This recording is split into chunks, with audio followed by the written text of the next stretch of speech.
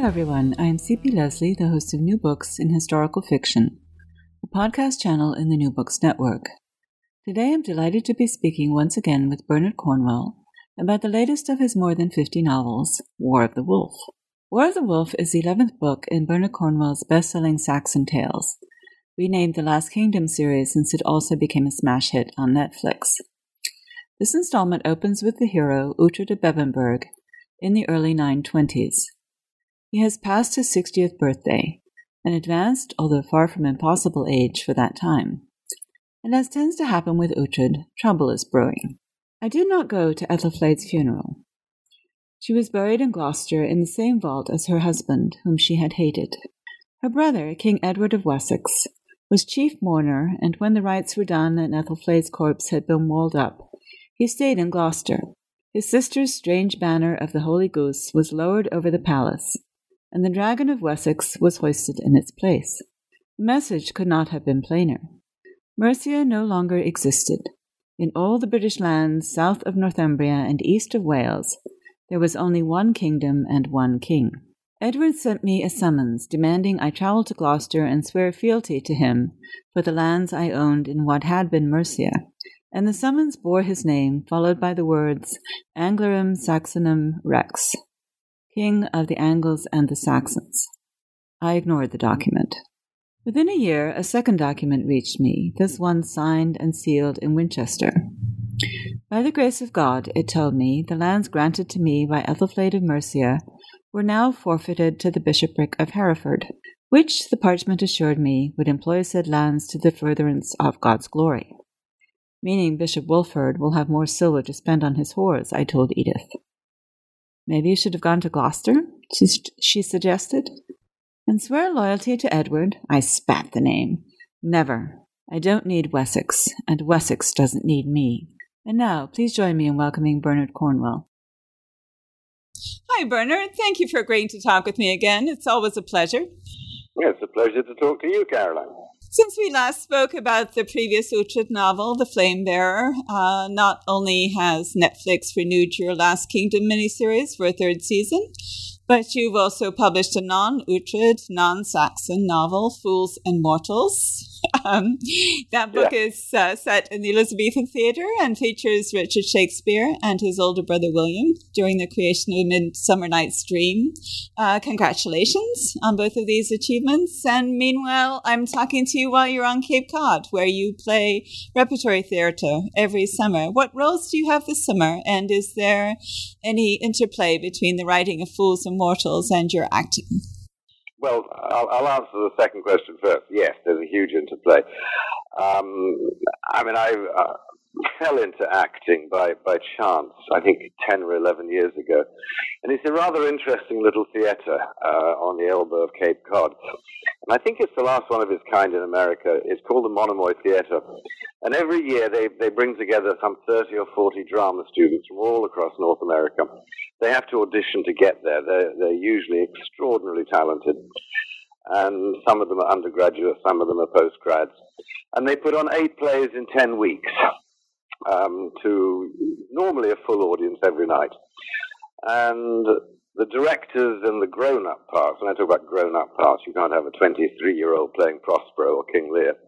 So the grown-up parts and the directors are all equity professionals. And somehow I got raked in. So about 11 years ago I began acting. And I've now done, some 30 to 40 plays, I guess. I've played Prospero, Henry IV, Toby Belch. Those are just the Shakespearean parts. This year I was Jaques in As You Like It, and Geronte in Scapino, which is a wonderful farce. I had to get into a sack and be beaten up by a 22-year-old, which was fun. And really that experience sparked Fools and Mortals because I was learning how to put a play together, how to rehearse it, even a little bit of how to act in it. And I love being in the Shakespeare plays. I think I've been in the Shakespeare play every year since. And I just got more and more interested in what was it like to be part of Shakespeare's company back in 1595. And that was how the book began. So yes, big connection. It's a wonderful book, I want to say. I love your Saxon novels, but I have to say, as a 16th century specialist, I had a particularly soft spot for Fools and Mortals. Well, as I used to say to people who are going to be desperately disappointed in the book because nobody dies and it has fairies in it, obviously because it's Midsummer Night's Dream and we have moths and all the others. So, obviously, since we don't want to spoil the plot of previous Uhtred novels, we need to be careful what we discuss with this one, which is number 11. So, let's start with the big story of the series, which is the unification of England from a set of disconnected kingdoms during the reigns of King Alfred the Great and his descendants. Where is England in that process when War of the Wolf opened? Oh, we're getting pretty close towards the end, which is a good thing, because Uhtred is getting horribly old, and he's almost as old as I am now. But where we are in that process is that effectively East Anglia and Mercia have been swallowed up by Wessex. So you might say that 3/4 of England is now in existence, although they're still using the old names. With England is still an idea. It actually hasn't happened, and it's not going to happen for a few more years. So, we're 3/4 of the way there. So the book begins with Ethelflaed, Alfred's daughter, who has had a long-term relationship with Uhtred throughout your series, and she's just died. This is not a spoiler because, first, she's a historical figure. People can look her up. And secondly, it's mentioned in the very first sentence of the book. So for listeners who may be discovering your Saxon tales only now, could you fill us in a bit about who Ethelflaed was historically? Well, Ethelflaed is one of the forgotten heroines of history. And I mean, there's an awful lot of forgotten heroines. I mean, feminists quite rightly are trying to drag some of them back into the light where they belong. She was King Alfred's daughter, and she was married to a man who was called the Lord of Mercia. He ruled Mercia, and when he died, she became known as the Lady of Mercia. She wasn't called a queen. But she was nevertheless the ruler of Mercia. And in her lifetime, she fought against the Danes. I mean, the background to all this is that there were 4, at the beginning, I'm trying to get this as simple as I can. Let's say in the middle of the 9th century, there are 4 Anglo-Saxon kingdoms. The Anglo-Saxon kingdoms all speak a very similar language, which is English, which is how the land is eventually get its name. During that period, there are these huge invasions by people who we loosely call the Vikings, and that's fine. Let's just go on calling them the Vikings because it's easy. And the Vikings take over the northern 3 kingdoms, Northumbria, Mercia, and East Anglia. King Alfred launches a campaign to resist the Vikings, and he's not successful in uniting the country, but it is his dream. And his son Edward and his daughter Ethelflaed extend the boundary of the English-speaking peoples, if you like, way, way, way to the north. So Ethelflaed is a real heroine. I was really pleased that a new statue to her was erected in Tamworth in the Midlands just this last summer. So it's nice to think that she is getting some recognition because she was a considerable warrior and leader and ruler.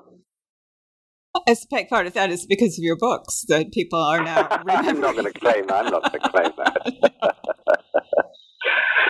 I give the poor girl affairs that I'm sure she never had in real life. With Uhtred, among others. I'm sure that, like her father, she was probably an extremely pious Christian. But anyway, that's the historical novels.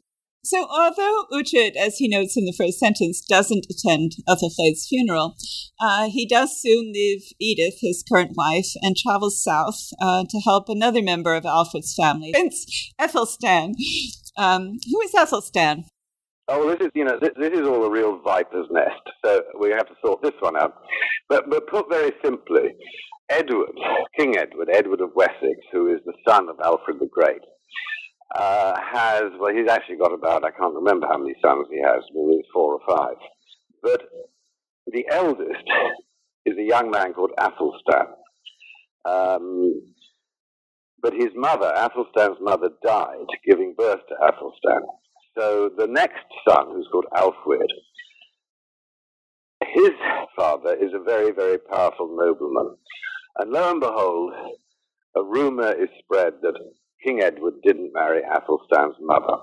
And, I mean, this really did happen back in the 9th century. And there was undoubtedly a rivalry between Athelstan, who is, again, a considerable figure and an important figure, and Alfred, who seems to have been a complete jerk. So Athelstan is the son of a king. He is sort of in favor with his father, but his father doesn't want him in Wessex, so he sends him north to Mercia. He gives him considerable power there, but he never acknowledges him as his heir. Meanwhile, very powerful forces in Wessex are supporting the second son. So that's it. So, it's a nest of vipers. So that's all going to be worked out in the book I'm writing now, so we can't talk about that. All right. Very good. So what persuades Uhtred to leave his home and go south? Well, mainly because he swore an oath to defend Athelstan, which all takes place in one of the earlier books. And oaths were terribly important to the Anglo-Saxons. I mean, if you made a promise, you were supposed to keep it. And you would make that promise on, if you were a Christian, you might make it on a relic, some real holy object. An oath should not be lightly undertaken, because once you've made an oath, you have to keep it. And Uhtred, because he loved Ethelflaed and she was Ethelstan's protector, promised her that he would look after Athelstan. So that's what he does. He goes south to keep an oath, even though he knows that probably he and Athelstan are going to end up on different sides eventually. And he's not a big fan of Ethelstan's father, Edward. No, he's not. No, he's not a big fan of his. He thinks that Edward has become corrupt and too fond of his comfort. But he's not an enemy of Edward's.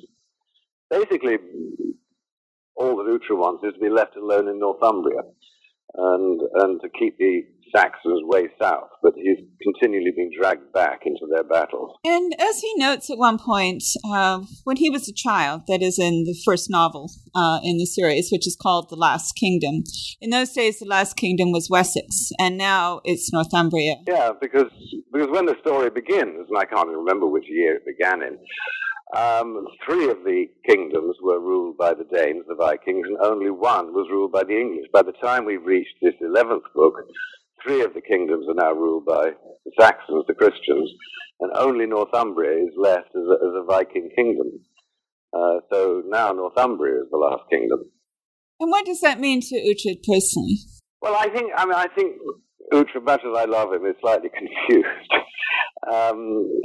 He was born a Saxon, he was baptized a Christian, and then at a very young age of 10, he was captured by the Vikings, and he was raised by a Dane. He learned to speak Danish, he became a pagan. In many ways, he prefers the company of the Danes to the company of his own Saxons. But nevertheless, he's continually binding himself by his rather irritating habit of making oaths. But I mean, he's certainly on the side of Athelstan. He's going to fight for Athelstan.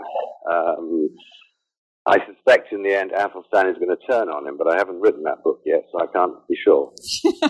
Well, that's just as well. You wouldn't want to tell us anyway, right? Well, I don't know anyway. So I don't know why I noticed this particularly in this book, but one of the things that's been an interesting theme throughout the series is that, at one point Britain was a colony of Rome, and yeah. Even when I was a child in England, there was a Roman road not far from where I went to primary school. I know. I heard you say that, and I'm terribly jealous. So go on. And you could walk on it. It was. Well, by then it must have been 2,000 years old, at least. And yet it was shut off. I mean, people didn't drive down it or bike down it or anything like that because they were making some minimal effort to preserve it. But I remember, I have this very clear memory of walking down this road. And it was, except for the fact that it didn't have tarmac on the top, it was just as well constructed and pretty much as traversable as the modern road outside. So, and there are all these, in Uhtred's time, there's still all these little pieces of Rome, wall and buildings. Oh, more pieces. There are whole buildings, whole towns. Right, and people are sort of gradually tearing them down and taking the stones and stuff like that. But Uhtred himself has this sort of interesting approach to the history. What does he take from the remnants of Rome? Well, he takes what we know that a lot of Anglo-Saxon poets took. I mean, I steal that entirely from Anglo-Saxon poetry. And, I mean, these are people who built in wood and clay and thatch. And all around them they see the decaying remnants of an enormous civilization. The roads that the Romans made are still the major roads in Saxon England. Some of the towns are almost intact, and yet, over the 300 or 400 years since the Romans left, 500 years, of course they've decayed. The roofs have fallen in, sometimes the marble cladding has fallen off, but they're still there. And they can't make anything like that. So the obvious deduction that they draw is that mankind is not progressing forward as we think of progress, but is sliding back into a new dark age. And one poet calls these ruins the work of giants. Now, of course, they know that it was the Romans who made it, but they really have no idea of how it was done. I mean, how it was organized. I mean, they know how to build in stone, but they can't do the same thing. So they're in awe of it. And there is, I think, certainly in Uhtred's case, a kind of regret that this sort of glory that was once all across Britain is vanishing, it's fading, it's decaying, it's falling down. As one of the poets said, the walls are being broken by frost.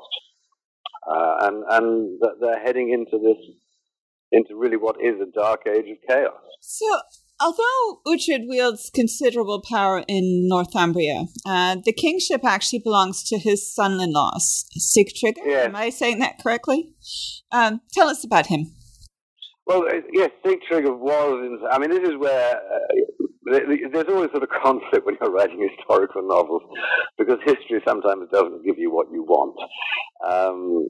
And there was a Dane called Sigtryggr. Actually, I think he was a Norseman, a Viking called Sigtryggr, who was the king of Northumbria. So I had to deal with him. I mean, how on earth do I make Sigtryggr into Uhtred's ally? Well, the quickest way to do it was to marry him to Uhtred's daughter. That becomes a little bit awkward, as you know, if you've read the new book. But nevertheless, Sigtryggr was the king of Northumbria. And he wasn't the last Viking king, but he's very nearly the last Viking king of Northumbria. And he's an ally of Uhtred's, obviously, as his son. Oh, yeah, he's an ally. Yes, they like each other. After Uhtred travels south to help Athelstan, it soon becomes clear to him, Uhtred that is, that he's been tricked. And again, this isn't really a spoiler because something would have to happen, right? Yeah. And so the main part of the story, which I think, correct me if I'm wrong, is mostly fiction, right? It's your absolutely, invention. yes. Okay. Yeah. Is set up by this realization because now he's far from Northumbria and he knows he's been tricked and something's going on and he has to fix it. And specifically what he figures out is that the western part of what was then Northumbria, in which we now call Cumberland, is still being invaded by the Danes. Yeah, and all this is true. I mean, in the sense that although the story is fictional, it's based on what was happening. And it's going to get worse, in fact, despite what happens in the book. It's the Northmen. They're being defeated to a large extent in Ireland. They're also facing defeat at the hands of the king in Scotland. And a lot of them find refuge on the west coast of northern England, as you say, what's now called Cumberland. And more Norsemen are pouring in there and setting up their farms. And really it's a very lawless region, although Northumbria, which is ruled from York on the eastern side, claims overlordship of it. They don't have the troops to go in there and keep these guys in order. So trouble is going to be brewing in Northumbria, in Cumberland, and that, in fact, is going to happen over the next couple of books as well, until finally it all comes to a head. So, it was true. At that time, there were very savage Vikings flooding into northern England, trying to find a refuge. And they really are savage. I mean, they do all kinds of horrible things. Oh, they weren't nice. Uhtred would probably enjoy their company because he's not exactly a milquetoast. But anyway, yeah. So another name I'm going to struggle with, Skull Grimmerson. Yes. And he's a fictional character. I mean, he stands for these Norsemen. In the sort of subtext of the book, there are some names of real guys who are going to be important later on, but I didn't want to introduce them too early. So Skull is, if you like, he just stands for these Norse invaders. And he's a horrible enemy of Uhtred's, of course. Right. So is that why you created him as your antagonist, because he's a representative, or is there something about him personally? He had to be a Norseman. He had to be a Viking. And so almost any name would have done for him, except for the names of the people who I need later on. Hi. Yeah, it's terrible names. You give them to somebody and it sticks, and then all of a sudden you realize they should really have gone to somebody else. It's true, yes. So Skull is a wolf warrior, which is where the title comes for the book, War of the Wolf. So what is a wolf warrior? Well, most people call them berserkers. And people have these ideas about Vikings, and I hate to say this, but a lot of the ideas are totally wrong. I mean, they weren't nearly so stupid as to put horns on their helmets, because if you have a horn on your helmet, it can be knocked off terribly easily. And people have this idea that, the berserker would fight naked and didn't feel pain and was possessed of superhuman strength. And there is some truth in it. And what my research has discovered, for a long time I was wondering what kind of psychedelic drug they were using, because undoubtedly they were. And it appears to have been an ointment made from a herb called henbane. And it is a psychedelic drug. And anybody who smears enough of this on themselves is going to suddenly have the illusion that they're flying. And probably is not going to feel nearly as much fear. And people did fear these warriors. This is where we get the word berserk. They went berserk. So if you're actually being attacked by guys who've been driven mad by drugs, they're carrying vast battle axes and swords and spears, you have every right to be frightened. But on the whole, through the series, I've tried to avoid the berserkers as much as possible. And then my fans, my readers, let's say, write to me and say, why haven't you got any berserkers in the book? Well, in this book, I introduced them. But Uhtred is not that impressed with them, even though most of the others are. No, because Uhtred is an incredibly experienced warrior, and he does understand that discipline and training and craft will see you through. A guy who is driven half crazy by a drug is not going to be terribly careful. And that lack of carefulness might well open up an opportunity for you to defeat him, which is what happened. The Skull also inspires fear because he travels with a powerful sorcerer. I know, I love sorcerers, yes. Well, Uhtred always annoys his Christian friends by calling their priests sorcerers, which is actually fair enough. And simply think of him as Skull's religious advisor, but he's also a man who believes in visions, and it's also terribly helpful if your enemies believe that you have a great sorcerer who can perform magic. It puts fear into them. But there were sorcerers, and quite what powers they had, we don't know. But they certainly had the power to put fear into other people. Yes, even Uhtred feels himself cursed at one point. Yes, he knows. I think, this is, I don't know what this is, in modern terms, but everything seems to be going wrong, and he decides that the only explanation for that is that he has a curse put on him. And that's totally rational. Nowadays we have scientific explanations, we have technical explanations, we understand so much better how the world works. If a river floods and destroys the harvest, we know it's because of global warming or whatever. We know that the death of someone, we know what the cause is. But for somebody in the 9th, 10th century, there is no obvious cause for a failed harvest, for a plague. So they have to believe, there's really no option, that it's the work of the gods. And from there it follows, I think fairly logically, that some people have the power to talk to the gods or to persuade the gods, or to influence the gods, and those are your sorcerers, or if you're a Christian, those are your priests. Will that do? Sure. And And that also, I mean, it's a running theme in the novels, this sort of push-pull between paganism and Christianity, which is kind of represented by Uhtred. Oh, absolutely. He's completely, I mean, riven by it. I mean, originally, I always if you're writing about a famous character, and probably the most famous character I write about is Alfred the Great. And Alfred was famously pious. I mean, he's an incredibly good man. He's very intelligent. He's one of the best monarchs ever to have ruled in Britain. But it's not going to help me if Uhtred and he are best buddies.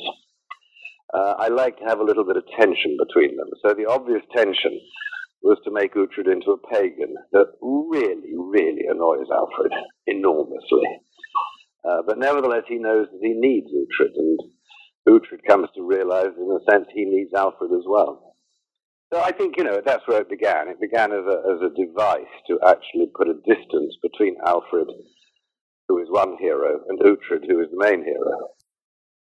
It also has this, it imparts something to the novels, not just because of Uhtred's confusion, as you call it, but also because paganism, Norse paganism in particular, is really much better suited to this warrior society than Christianity. It is, isn't it?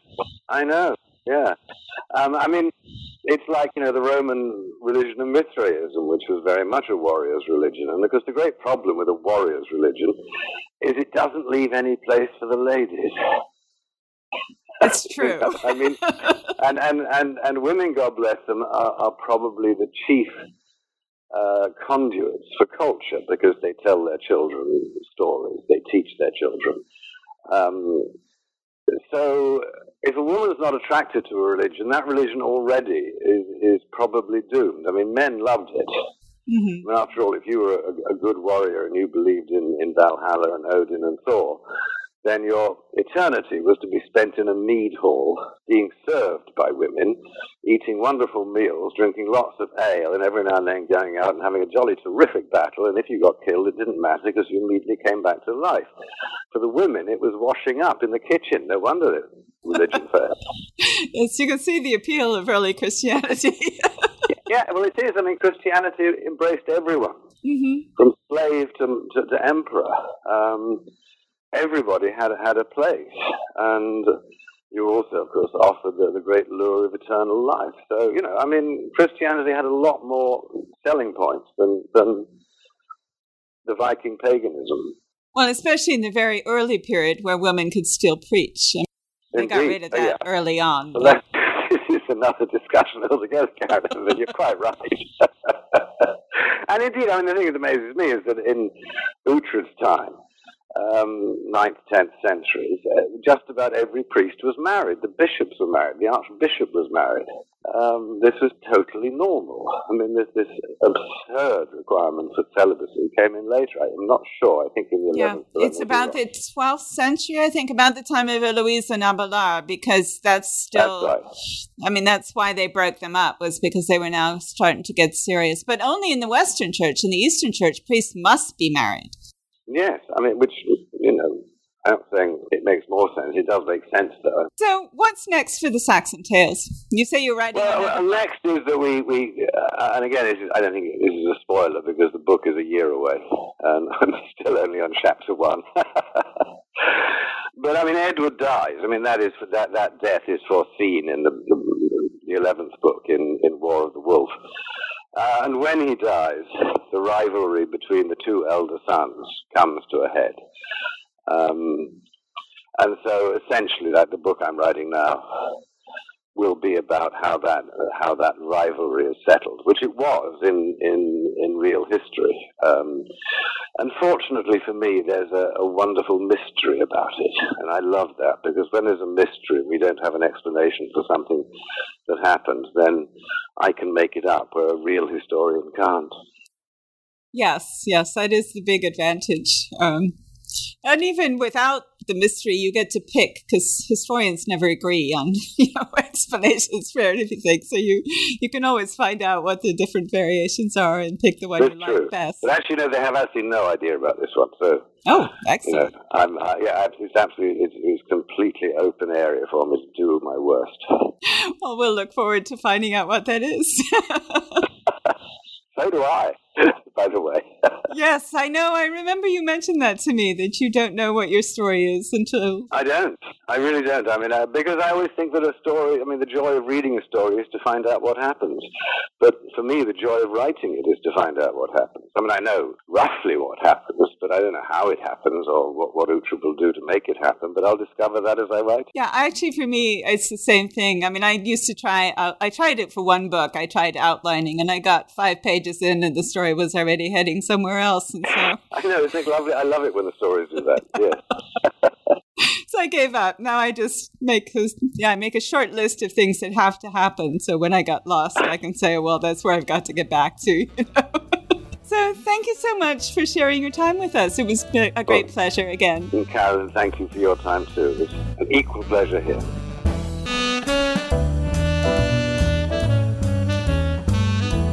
Thank you for listening to our podcast. Once again, I'm C.P. Lesley, the host of New Books in Historical Fiction, and today I've been talking with Bernard Cornwell about War of the Wolf. Find out more about him at www.bernardcornwell.net. Like us on Facebook, search for NB Historical Fiction, and follow us on Twitter at New Books Histfic. If you do, you'll see each time we post a new interview. You can also find out more about me, my website, and my books at blog.cplesley.com, where I upload expanded posts about the interviews and in general discuss history, historical fiction, and the rapidly changing publishing industry. Goodbye until my next conversation about historical fiction on the New Books Network.